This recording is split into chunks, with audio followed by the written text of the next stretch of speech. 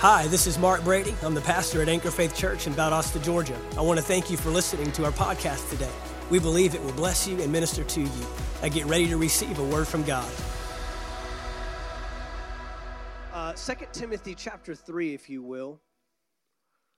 I'm going to continue in this vein of being distinct. And just really, this series has been an easy series to put together in the sense that being distinct doesn't really take that much work today. Being set apart, it's pretty easy to stand out if you honor God's word and you honor what He's called us to do and honor the mission of the kingdom of God. And it's not by intentionality. It's because the way that the world is going, I'll reiterate the fact that when you stay grounded, you stay immovable on something, you become set apart. You will become distinct. Remember, we said this, that the opposite of being distinct is blending in. So your only option for standing out is to become a part of. Amen. And so we know that we are called to be set apart. Jesus prayed in John chapter 17.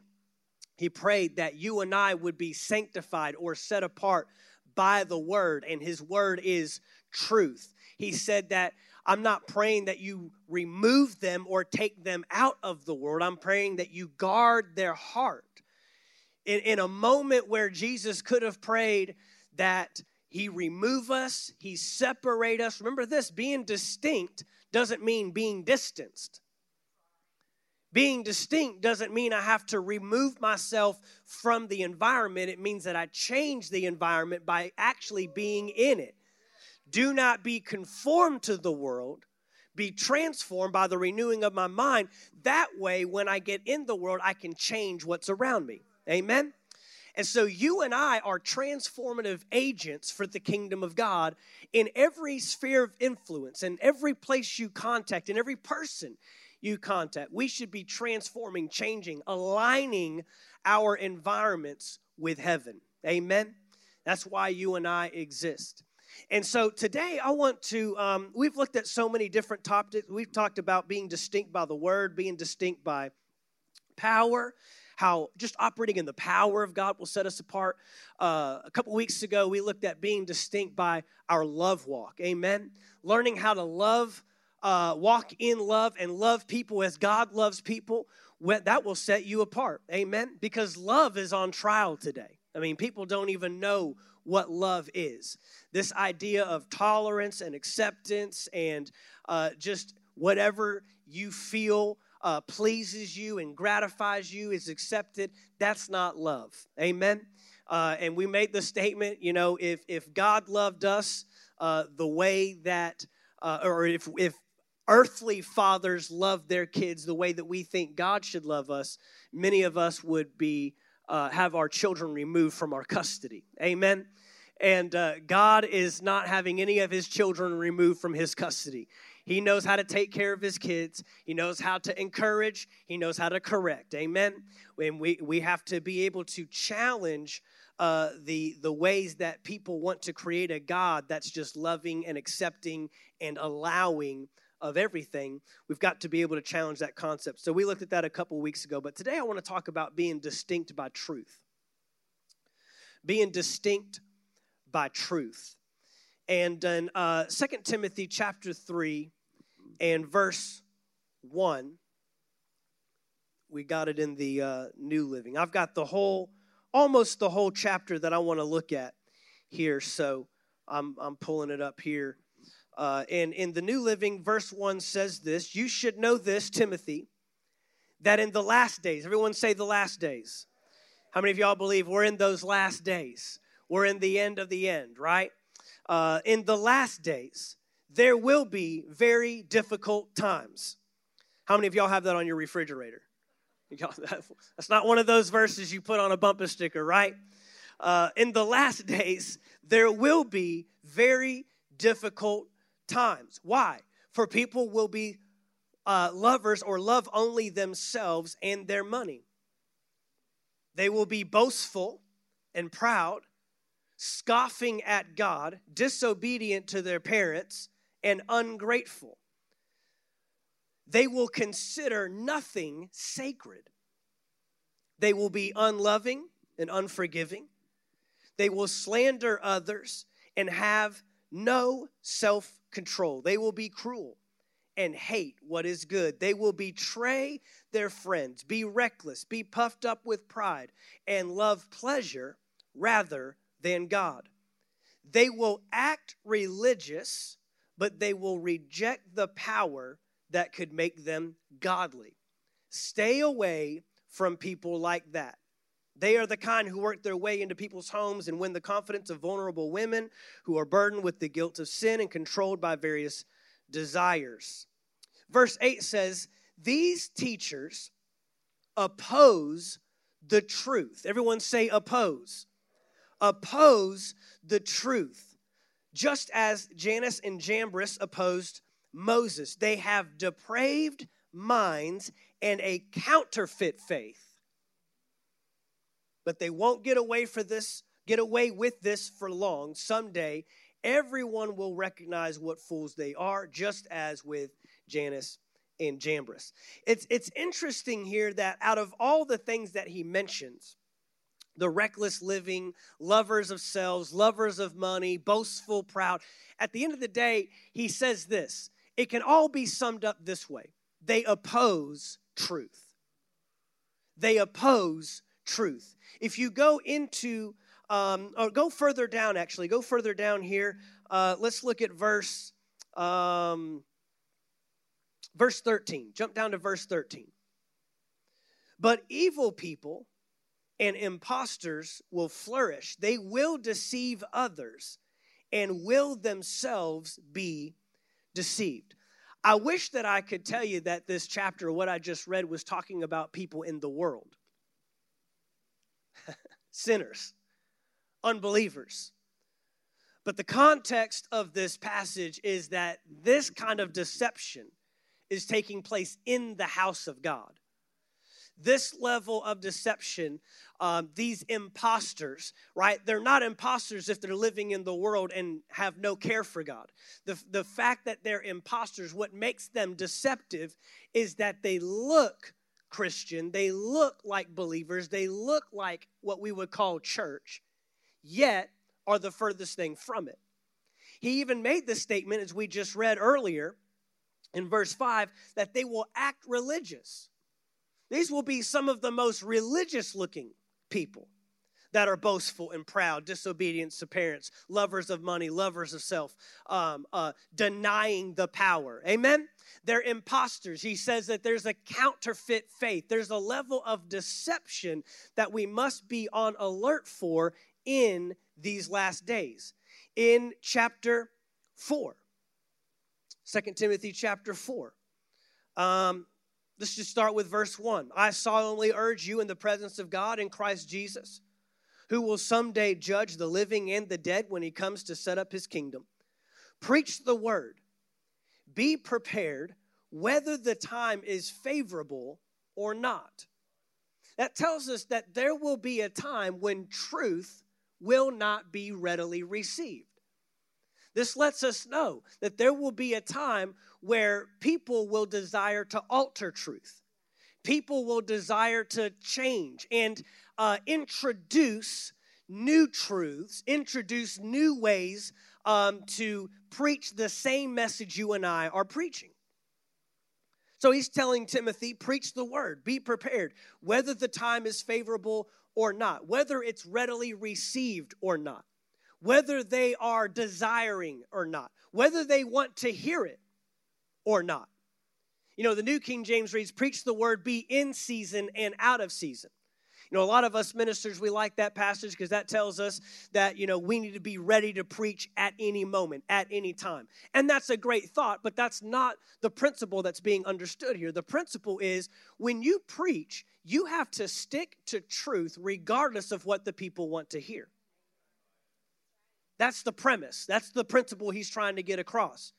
This is why, in verse 3, for a time is coming when people will no longer listen to sound and wholesome teaching. It says that they will follow their own desires.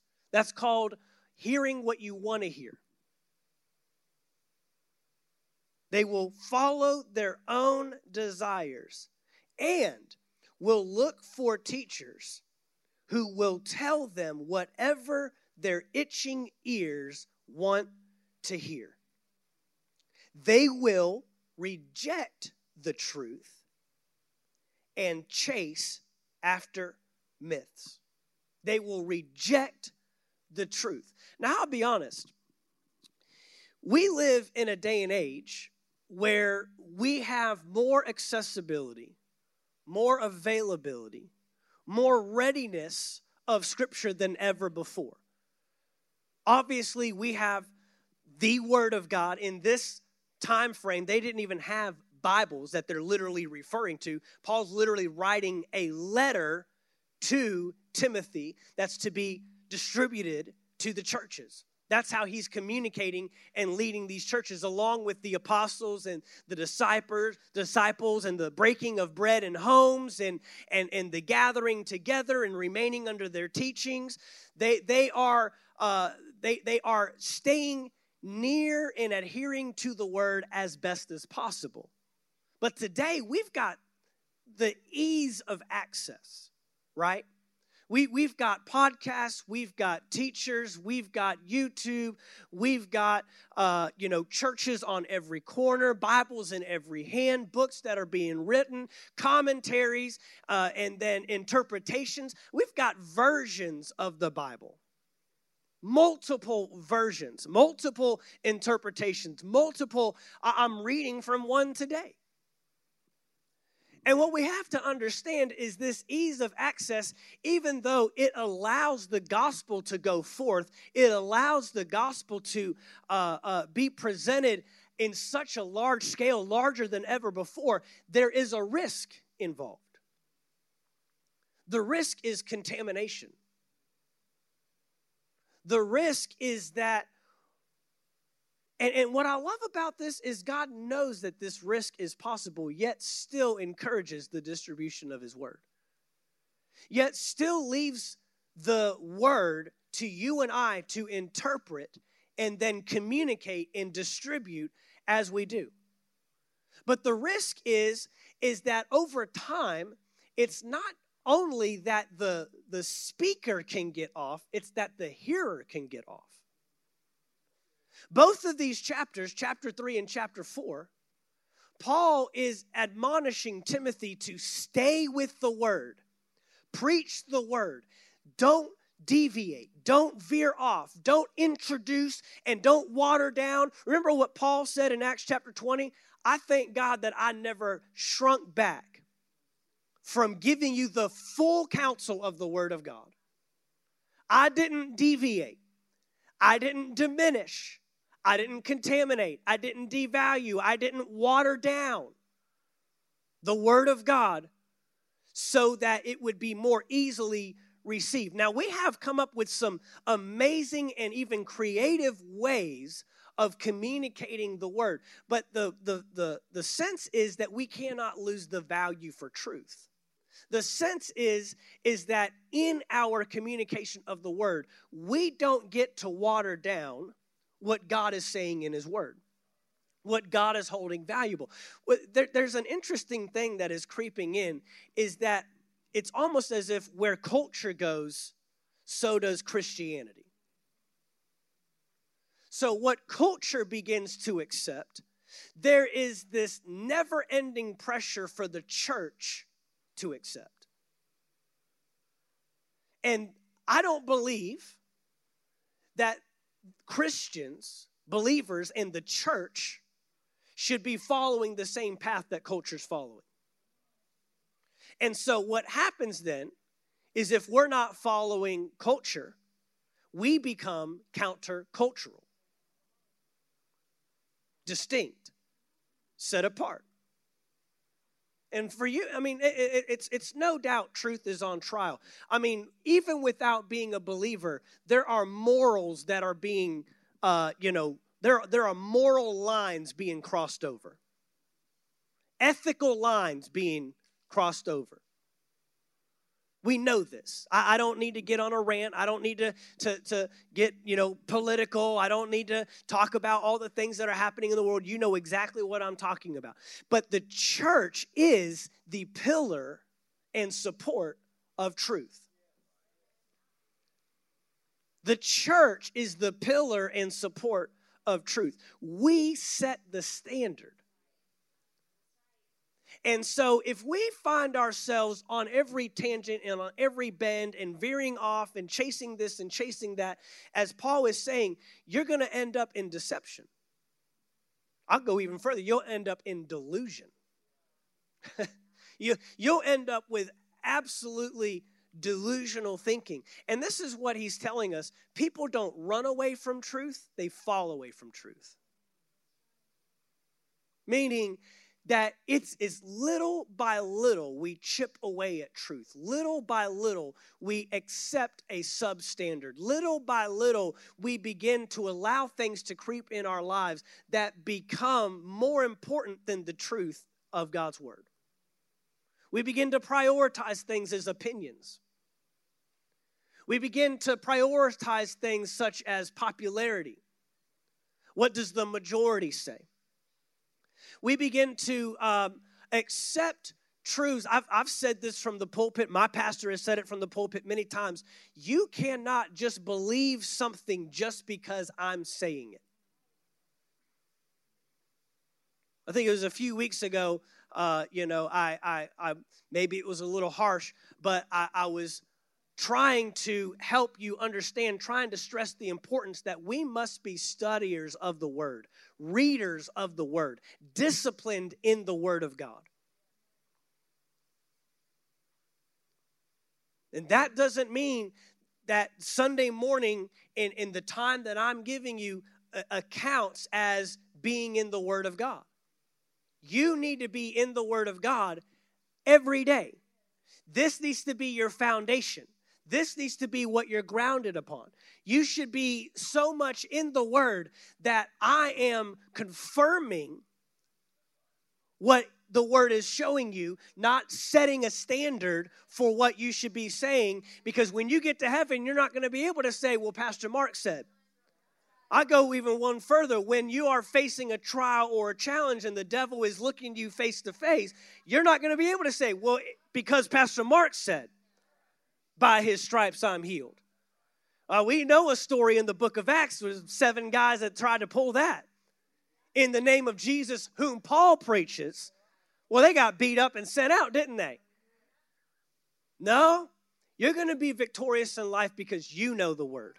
You're going to be victorious in life because the word is your foundation. You're going to be victorious in life because this is your daily bread, not my daily bread that I'm telling you to eat, but you have found yourself so ingrained in it that this is my source of life. God speaking is how you live.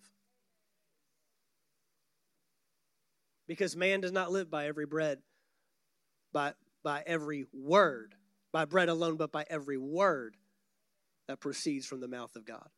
If he stops talking, we stop living. His words sustain us. Amen.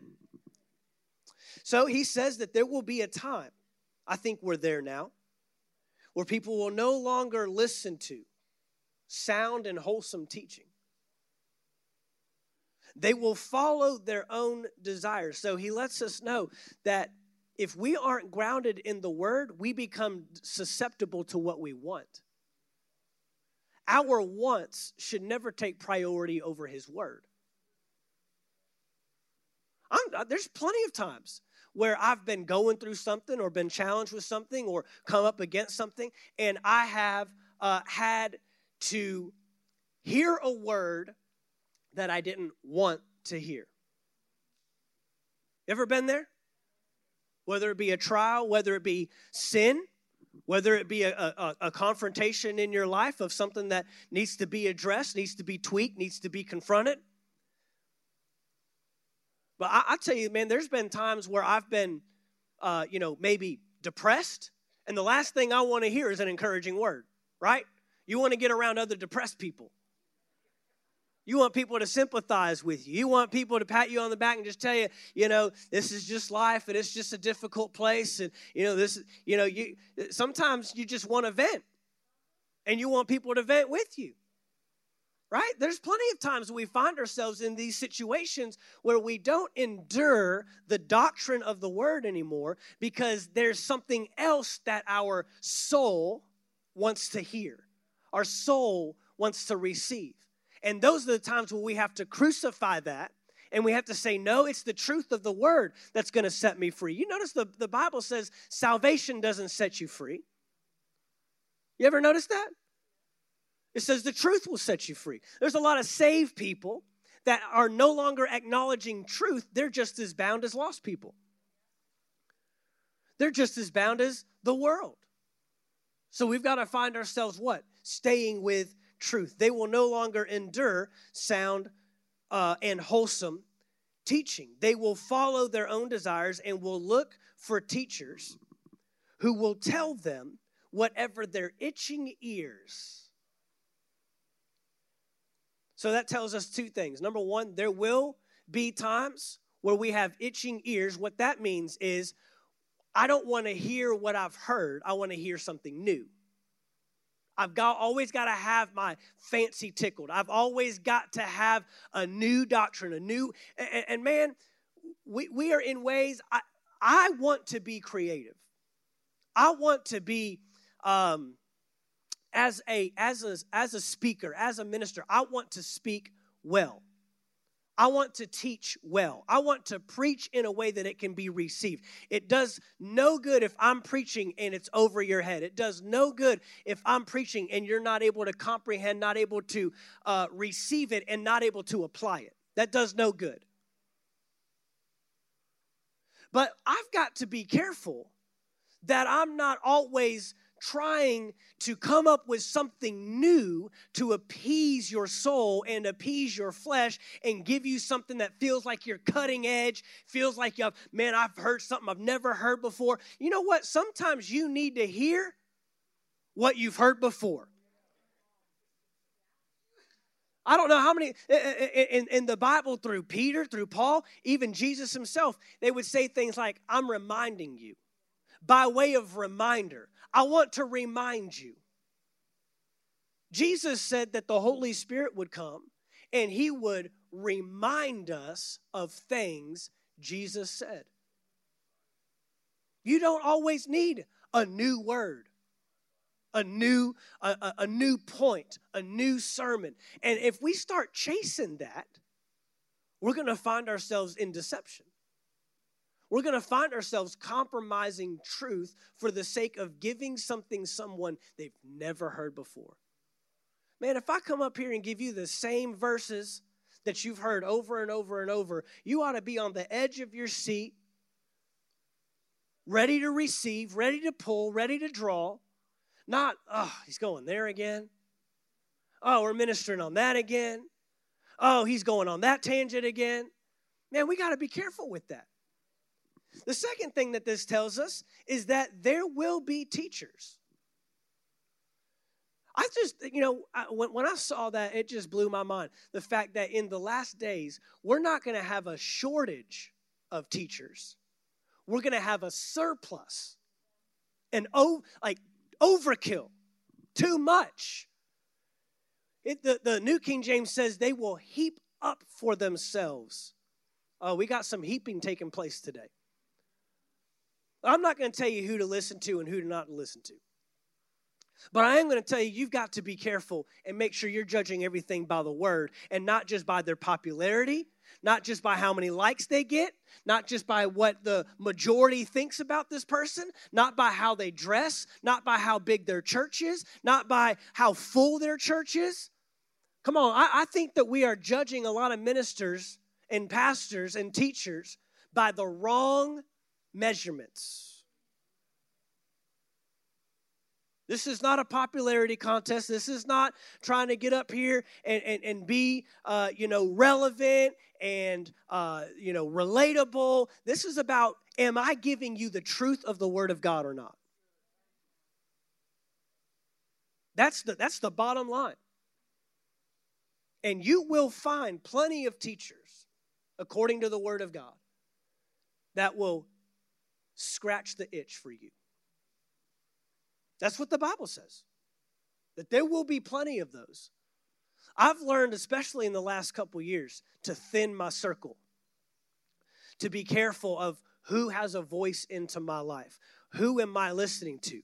And you know what? God's been so good, because when I've had to cut some off, when I've had to eliminate some, He has brought others along my path that are speaking truth, that are speaking in line with the Word, that are not compromising the message or the mission.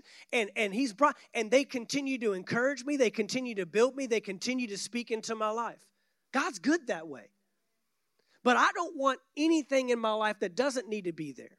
And I want everything in my life that does need to be there. Amen?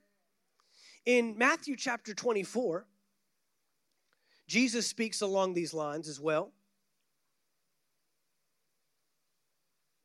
Matthew chapter 24, and beginning with verse 4, Jesus told them, "Don't let anyone mislead you." So right there off the top, He's letting us know there will be opportunities to be misled. There will be opportunities to be deceived. There will be opportunities that someone will bring something that might sound like truth, but is not truth. Might sound good, but it's not God.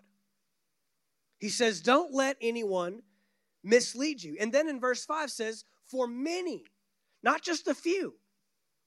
He lets us know many will come in my name, claiming I am the Messiah. They will deceive many. And you will hear of wars and threats of wars, but don't panic. Yes, these things must take place, but the end won't follow immediately. Nation will go to war against nation, kingdom against kingdom. There will be famines and earthquakes in many parts of the world, but all of this is only the first of the birth pains, with more to come. Then you will be arrested, persecuted, and killed. You will be hated all over the world because you are my followers, and many will turn away from me and betray and hate each other. I'm pulling out all the good verses today. If this is not an encouragement to you, man. At verse 11, and many false prophets will appear and will deceive many. Sin will be rampant everywhere, and the love of many will grow cold. The same thing that we're hearing Paul admonish and encourage Timothy with over in 2 Timothy 3 and 4 is what Jesus is mentioning, that in the last days, there's this great falling away. In the last days, deception will be on the rise. In the last days, there will be many that will try to present truth, but it's embedded in a lie. There will be many that will sound good and sound like it's doctrinal and theological and all the different terminologies that we want to give credibility to. But at the end of the day, it's a falling away from the faith, a falling away from the truth. Let me give you one more, and then I'll give you the encouraging stuff. Romans chapter 1. Romans chapter 1, verse 18. Romans chapter 1, verse 18. For God's wrath is revealed from heaven against all godlessness and unrighteousness of people who by their unrighteousness, here it is, suppress the truth. Truth is on trial. Truth is on trial. God's truth is on trial. I want to give us some clarity on how we can avoid being led away into deception. Since what can be known about God is evident among them, because God has shown it to them. For in his invisible attributes, that is, his eternal power, divine nature, have been clearly seen since the creation of the world. Clearly seen, it says. Being understood through what he has made. As a result, people are without excuse. He's saying deception's going to run rampant. Delusion's going to increase. but they're not going to be with excuse. They will be without excuse to fall into deception. There's not going to be, I know it was kind of tricky. I know it wasn't right. He's letting them know God's nature, God's creation, the truth is easy to see if you want to see it. The truth is easy to find if you want to find it. But it's all about what you're chasing. It's all about what you're looking for. It's all about what you're longing for. If you want to appeal to your senses, if you want to appeal to your emotions, if you want to appeal to your intellect, if you want to appeal to your soul, if you want to appeal to your experiences, then you're going to find yourself down a road of deception. But if you're willing to accept truth and believe truth against all odds, against what's accepted by majority, against what's accepted by experience, against what can be explained. Many times people void truth in their lives because they need an explanation for everything. We've built entire denominations and belief systems within Christianity because we can't explain a supernatural thing. Well, it's supernatural. I thank God that there are things that He does that can't be explained. I mean, if you want to live on that path, I mean, just understand the universe. Just understand space. Just understand, how we're all made up of molecules. Just try to understand how this earth continues to rotate as it does, on the axis as it does, without burning up. We're exact distance from the sun and not too far away and not too close that we're not burning up or freezing away. I mean, just try to wrap your mind around all that stuff. No, how about God is bigger? God is greater. God knows what He's doing. And I may not be able to give you a scientific explanation. Don't even get me started on science today. We don't even know. We want science to be whatever we want it to be. And this is how we end up on these tangents. This is how because when you open one door, then there's so many other doors after that have to be opened. Now, how about people that live by faith, that just believe God at His word, and that just believe that the truth of His word cannot be compromised, cannot be diminished, cannot be devalued. Amen? They suppress the truth.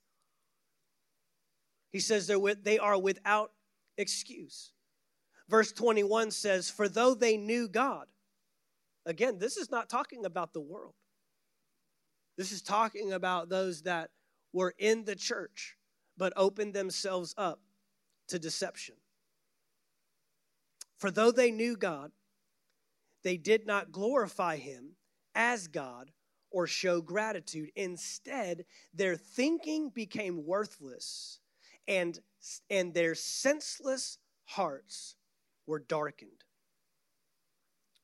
Skip on down to verse 25. Look what it says here. They exchanged. An exchange took place. They exchanged the truth of God for a lie, and worshiped and served what has been created instead of the Creator, who is praised forever. Amen. What he identifies there in the last verse is it's about what you value. It's about what you value. I said this several weeks ago, and it's just kind of stuck with me.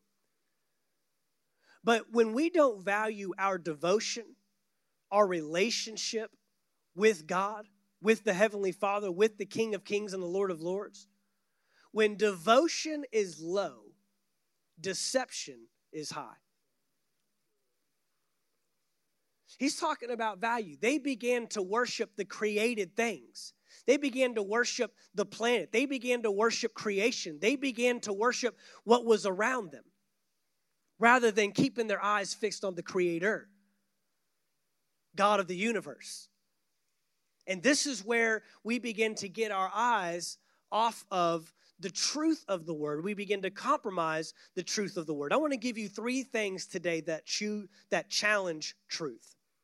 3 things that challenge truth. There's all sorts of things that will challenge the truth of the word of God in our lives, but these are 3 things that I hope we can run with today that can help us understand the things that try to rise up and disrupt the truth of the Word of God in our lives. Number one is exposure. Exposure.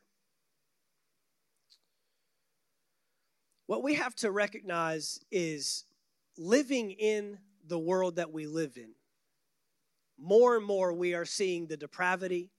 We're seeing the diminishing of values. We're seeing a world that is consistently countercultural to everything you read in the Word. And what happens is if we become affected by the exposure of the world that we are around, being in the world but not of it, there becomes a bending of truth. There becomes a waning of values. There becomes a diminishing of the value of what God's Word holds to be true. We've seen this time and time again. And history has proven to us that we will alter truth so that it can be more easily received. We've done it time and time again. Now, not always in poor motive, not always with wrong intentions. We wanted it to be easily received. We wanted people to be able to comprehend it. We wanted different cultures, different nations. And in America, we saw this take place. Historically speaking, it's been about 75 years now that we've seen this waning of what we now call the American gospel. The reducing of the gospel to Jesus, that you're a sinner, separated from God. Jesus came, died on a cross for your sins, so that when you die, you can go to heaven and be with him. And that is the basic premise of the gospel that we preach in the United States of America today. And it's opened doors for, I heard someone say the other day, the grace message has done more damage to the kingdom of God than the devil ever could. The doors that get open because we deteriorate truth because we don't believe people can handle it in its full capacity. Now again, I'm all about finding ways to minister to people and to reach people and to address people, but never at the expense of truth. I can change the method, but I cannot alter the message. We do not have the right to alter the message and pull things out or even add things in that are not scriptural. And why is this so deceptive? Because the Word of God, people will find Scripture to back up whatever premise they want to come to. They have Scripture for it. They have Scripture for it doesn't matter what you do on this earth. If you ask Jesus to come into your heart, you're going to heaven no matter what. And how you live after that it's not about works. And they'll pull out all the not about works scriptures. Like we just get to freely sin as much as we want because there's grace and it's going to cover it up. That's a real message being preached in the United States of America, at least in this country, probably other countries too. How do we get there? Because we don't believe that there's a sector of people, a group of people that cannot handle the truth that your life goes directly against the Word of God. This has to be laid down so we can take up the cause of the King. But Jesus' messages, you go back and read the Gospels. And again, this happens when we aren't readers and studiers of the Word. This happens when we don't submit ourselves to the truth, the spirit of truth. I tell you what, that's probably the biggest cause of all this is we don't submit ourselves to the Holy Spirit of God because He's the Spirit of truth. In fact, I can't even rightly value, understand, comprehend, or receive the Word without the Holy Spirit. But there's many that have attempted to. And they come up with conclusions that are not scriptural. They come up with belief systems that cannot be truly backed up by the Word of God. They're not even submitted to the Holy Spirit. I told someone that the other day. We were in a conversation. And I just told him, I said, you're not even submitted to the Holy Spirit. We can't even have a conversation. If you're not going to submit to the Spirit of truth, and you're going to use your own natural intellect to try to reduce what you believe the Word of God says, then you can't even come to the proper conclusions. It's these types of things that have allowed us, that the exposure of the world has influenced us greater than we are having on it. And I'm telling you, if we don't have a backbone about certain things that are happening in society, we're going to find ourselves casualties to lies and deception. Because it's funny how every time a believer stands up and is bold about a position in the Word, we get challenged as judgmental. We get challenged as, not loving, not accepting. I don't believe God would do that. But have you noticed how bold they are? Have you noticed how in your face they are about what they believe? So I'm telling you, we are going to have to get to a place where we rise up in response with a boldness that matches theirs. The cowardly church is not going to bring back the king. He's not coming back as a suffering servant. He's coming back as a reigning king on a horse, ready to judge the earth. We've got to understand that yes, Jesus is loving. Yes, Jesus is gracious. Yes, Jesus is patient. Yes, Jesus is long-suffering. Yes, the Father will give you opportunity after opportunity after opportunity. But what we've done is we've taken every opportunity of mercy and every opportunity of grace, and we just take it as his overlooking. But God has never changed his view or position on sin. And the exposure of culture is creeping into the church, and it's changing what we preach. For a lot of believers, it's altering what we believe. There are Christians that literally practice abominations mentioned in Scripture, and they attend church. Some of them pastor churches. Yes. That's where we've lost just an absolute fear of God. We've lost an absolute fear of God in the church. And I'm saying it as gracious and as softly as I can. We're going to have to bring back a fear of the Lord in the church. Because the exposure to culture wants you to devalue your honor for God. That's what they want to do. So this exposure, the Israelites dealt with this when they entered the promised land. And they began, I could go through the whole step, but it begins with just acceptance. Allowing things to take place that should not take place. They were allowing other nations to keep their idols.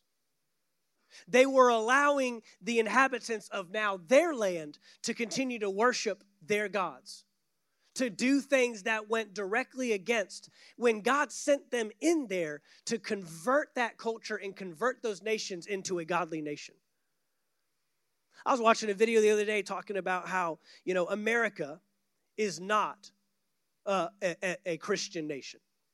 Now, when people say the United States of America is a Christian nation, in essence, what they're saying is that this nation, number one, is founded on Christian principles. That our Constitution was derived from the Bible itself. A lot of what is in the Constitution, a lot of what we support and believe, and the rights and the benefits and the privileges and the things that we recognize and to be good and the things that we recognize to be bad, ultimately were derived from the Word of God. Secondly, we're a Christian nation because we freely can worship God in this country, unlike many other countries. I mean, what we're doing today, many churches can't do.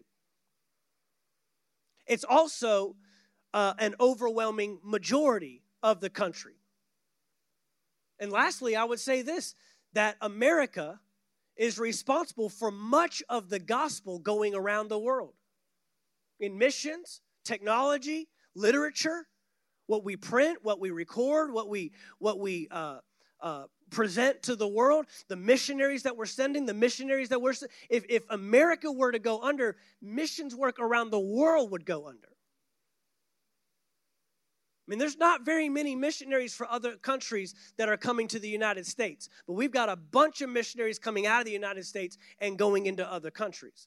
Now, with that being said, are we a Christian nation in essence of our values, in essence of what we honor, and in essence of what we respect? We're obviously seeing a diminishing, a deterioration take place there.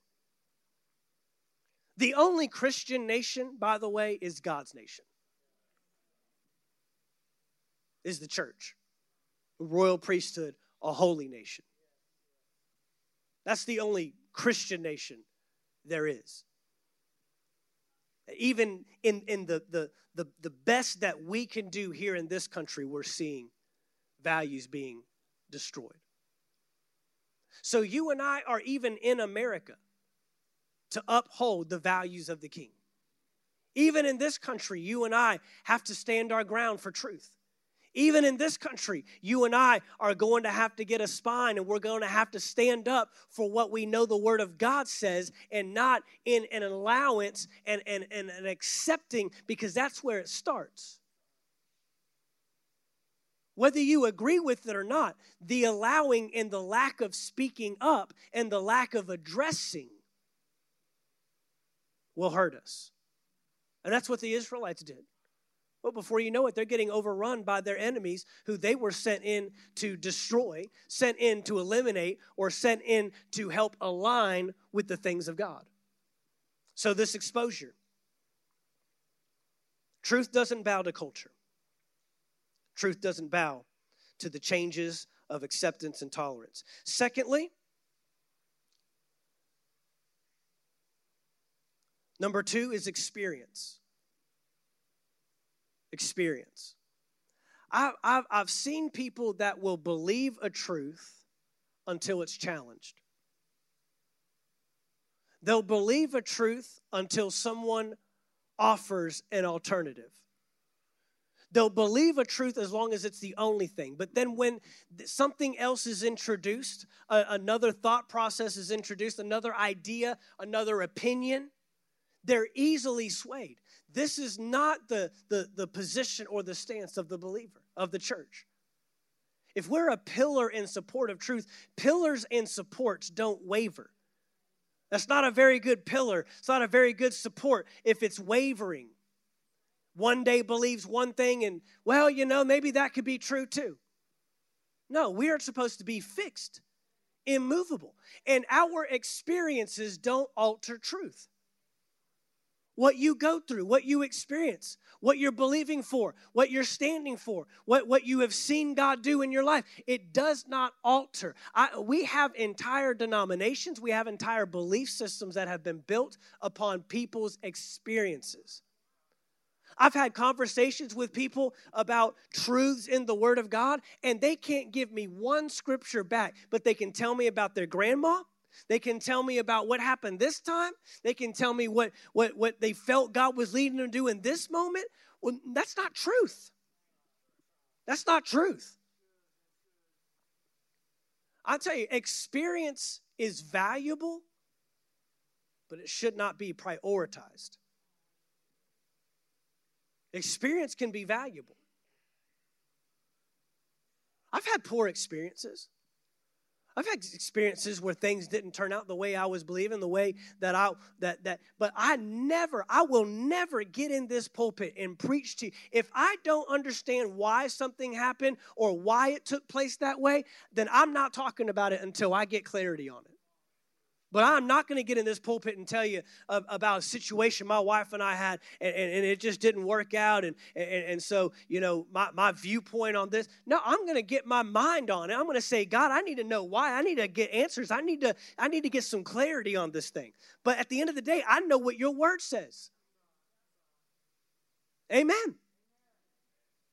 We need a church today that is not offering up and submitting God's word and God's truth to their experiences.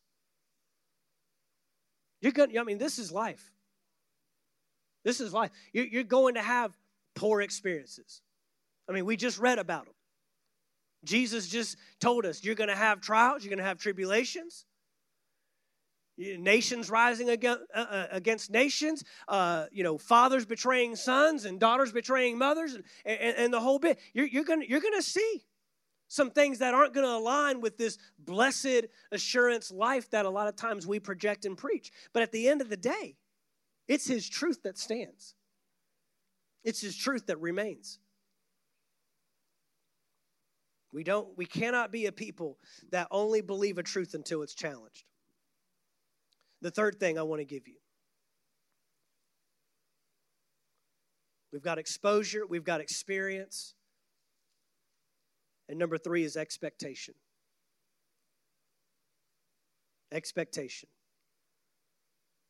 Expectation for a believer is very important. The Bible says that the just shall live by faith. Faith is an expectation. Faith is a belief of what will happen, regardless of what it looks like, regardless of what it feels like, regardless of what it sounds like.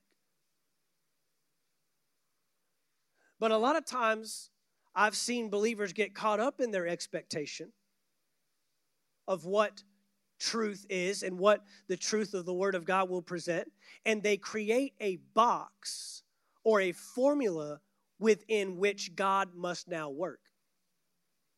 The story of Lazarus is a very perfect look at this. Because his sisters reached out to Jesus while he was still alive and said, we believe if you'll get here, you lay hands on him, you'll heal him. We believe that he'll be healed. Well, what does Jesus do? He waits around. Right? How would you like truth to wait around? Sit around and it's like, okay, gotcha.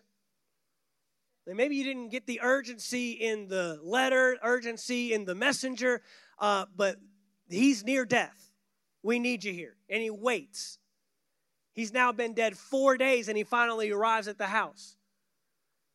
And Martha says it. She says, Lord, had you been here?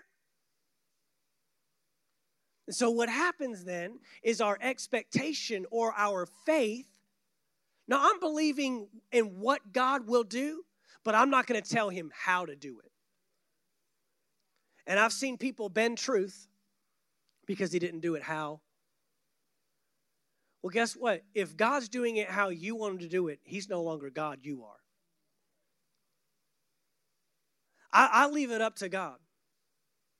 I know what your word says. I know what I'm believing. I know what I know what the end result is going to be.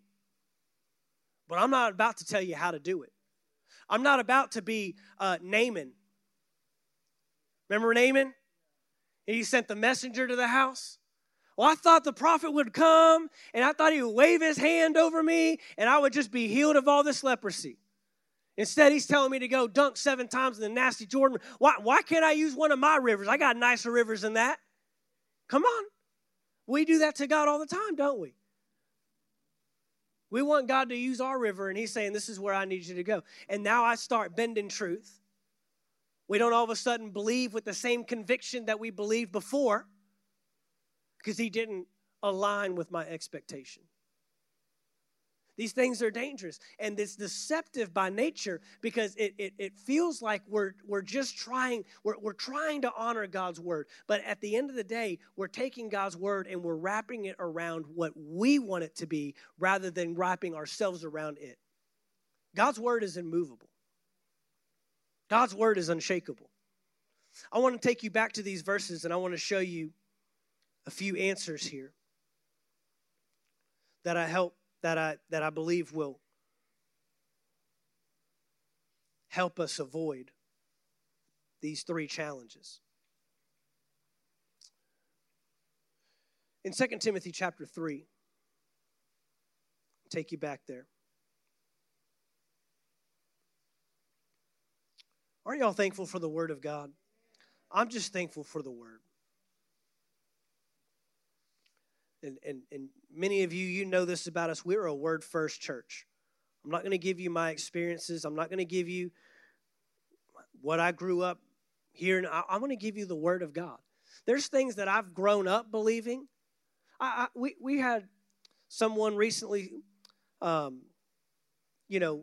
to us and say, we heard you're in this circle or this camp. And we looked up some of that stuff online, and I just don't know if we believe all that. I said, well, the first place you went wrong was going on the internet.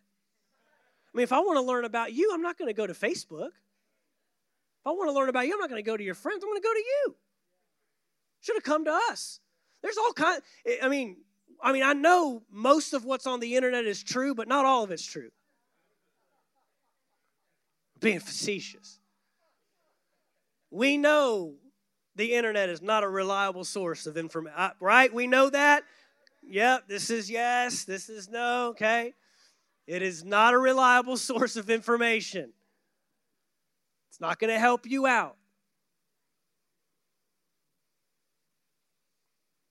But there's things I've had to challenge in my life. There's things that I just believe because that's what I've always heard. And I've had to sit down and I'm not saying it was always wrong, but I had to sit down and learn for myself. Is that what the Word says? Is that how that should be applied?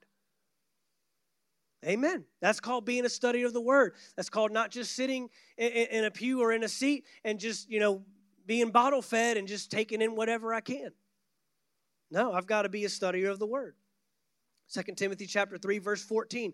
This is his admonishment to Timothy. But you must remain faithful to the things you have been taught. You know they are true, for you know you can trust those who taught you. You have been taught the Holy Scriptures from childhood. They have given you the wisdom to receive the salvation that comes by trusting in Christ Jesus. All Scripture is inspired by God and is useful to teach us what is true and to make us realize what is wrong in our lives. It corrects us when we are wrong and teaches us to do right. God uses it to prepare and equip his people to do every good work. In 2 Timothy chapter 4, after he says that they will reject truth and chase after myths, in verse 5 he says, but you should keep a clear mind in every situation. Don't be afraid of suffering for the Lord. Work at telling others the good news and fully carry out the ministry God has given you. In Matthew chapter 24. In Matthew chapter 24, verse 12 said, sin will be rampant everywhere, and the love of many will grow cold. But verse 13 says, the one who endures to the end will be saved. Now look at verse 14. And the good news about the kingdom will be preached throughout the whole world so that all nations will hear it, and then the end will come. He's telling us that preaching the same message at the end that we were preaching at the beginning is what will get us through. He who endures, not the one that changes on every whim, not the one that follows every tangent that culture shows them or appeals to them, not the one that bends to every person that can't receive the word or is too hard-hearted or too embittered or too broken. It's staying with the word. That's one thing I value about my legacy and about my heritage from Rhema is we were taught, stay with the word. There's been many dispensations. There's been much hype. There's been revivals. There's been moves of the Spirit. But at the end of the day, you must stay with the word. I'm not chasing a feeling. I'm not chasing a moment. I'm not chasing a movement. I'm not chasing a song. I'm not chasing, some kind of great theatrical response, fanatical sensationalism. I'm staying with the word. I'm thankful for the times when God moved in my life. I'm thankful for the days where he's marked me. I'm thankful for the revivals and the services I've been to. But I must stay with the word. The gospel of the kingdom will be preached, and then the end will come. It doesn't say a revival will bring it. Doesn't say a movement will bring it. Doesn't say a great awakening will bring it. It doesn't say miracles, signs, and wonders. It says the gospel of the kingdom will be preached, and then the end will come. Let me give you a couple other passages. We'll wrap this up. 1 Corinthians chapter 3. Got to stay with the word. Got to stay with the word. 1 Corinthians chapter 3, verse 1. For my part, brothers and sisters, I was not able to speak to you as spiritual people, but as people of the flesh, as babies in Christ. I gave you milk to drink, not solid food, since you were not ready for it. In fact, you are still not ready. In the New King James, it reads, you ought to be. I ought to be able to give you the meat of the word. I can only give you the milk of the word. What's that? It reveals an expectation that we are supposed to grow in the things of the word. We're supposed to remain in the things of the word. Hebrews chapter 5 reiterates this. Hebrews chapter 5 and verse 11. We have a great deal to say about this, and it is difficult to explain since you have become too lazy to understand. That's not the Mark Brady version. That's what it says. I like it, but I didn't write it. The New King James reads, you have become dull of hearing. Worship team, if you come. You've become dull of hearing. He goes on to say, by this time, you ought to be teachers. But you need someone to teach you the basic principles. It tells us that if we're not growing in the word, we've got to remain in the basic principles until we do. We've got to remain consistent with what are those elementary principles. Where did we start at? What are the basic understandings of the word? What are those basic truths? Because if I don't establish the basic truths from the beginning, then it's going to cause a domino effect where I'm going to compromise truth all the way down. You got to stay with the word. Value the word. He says you need milk, not solid food.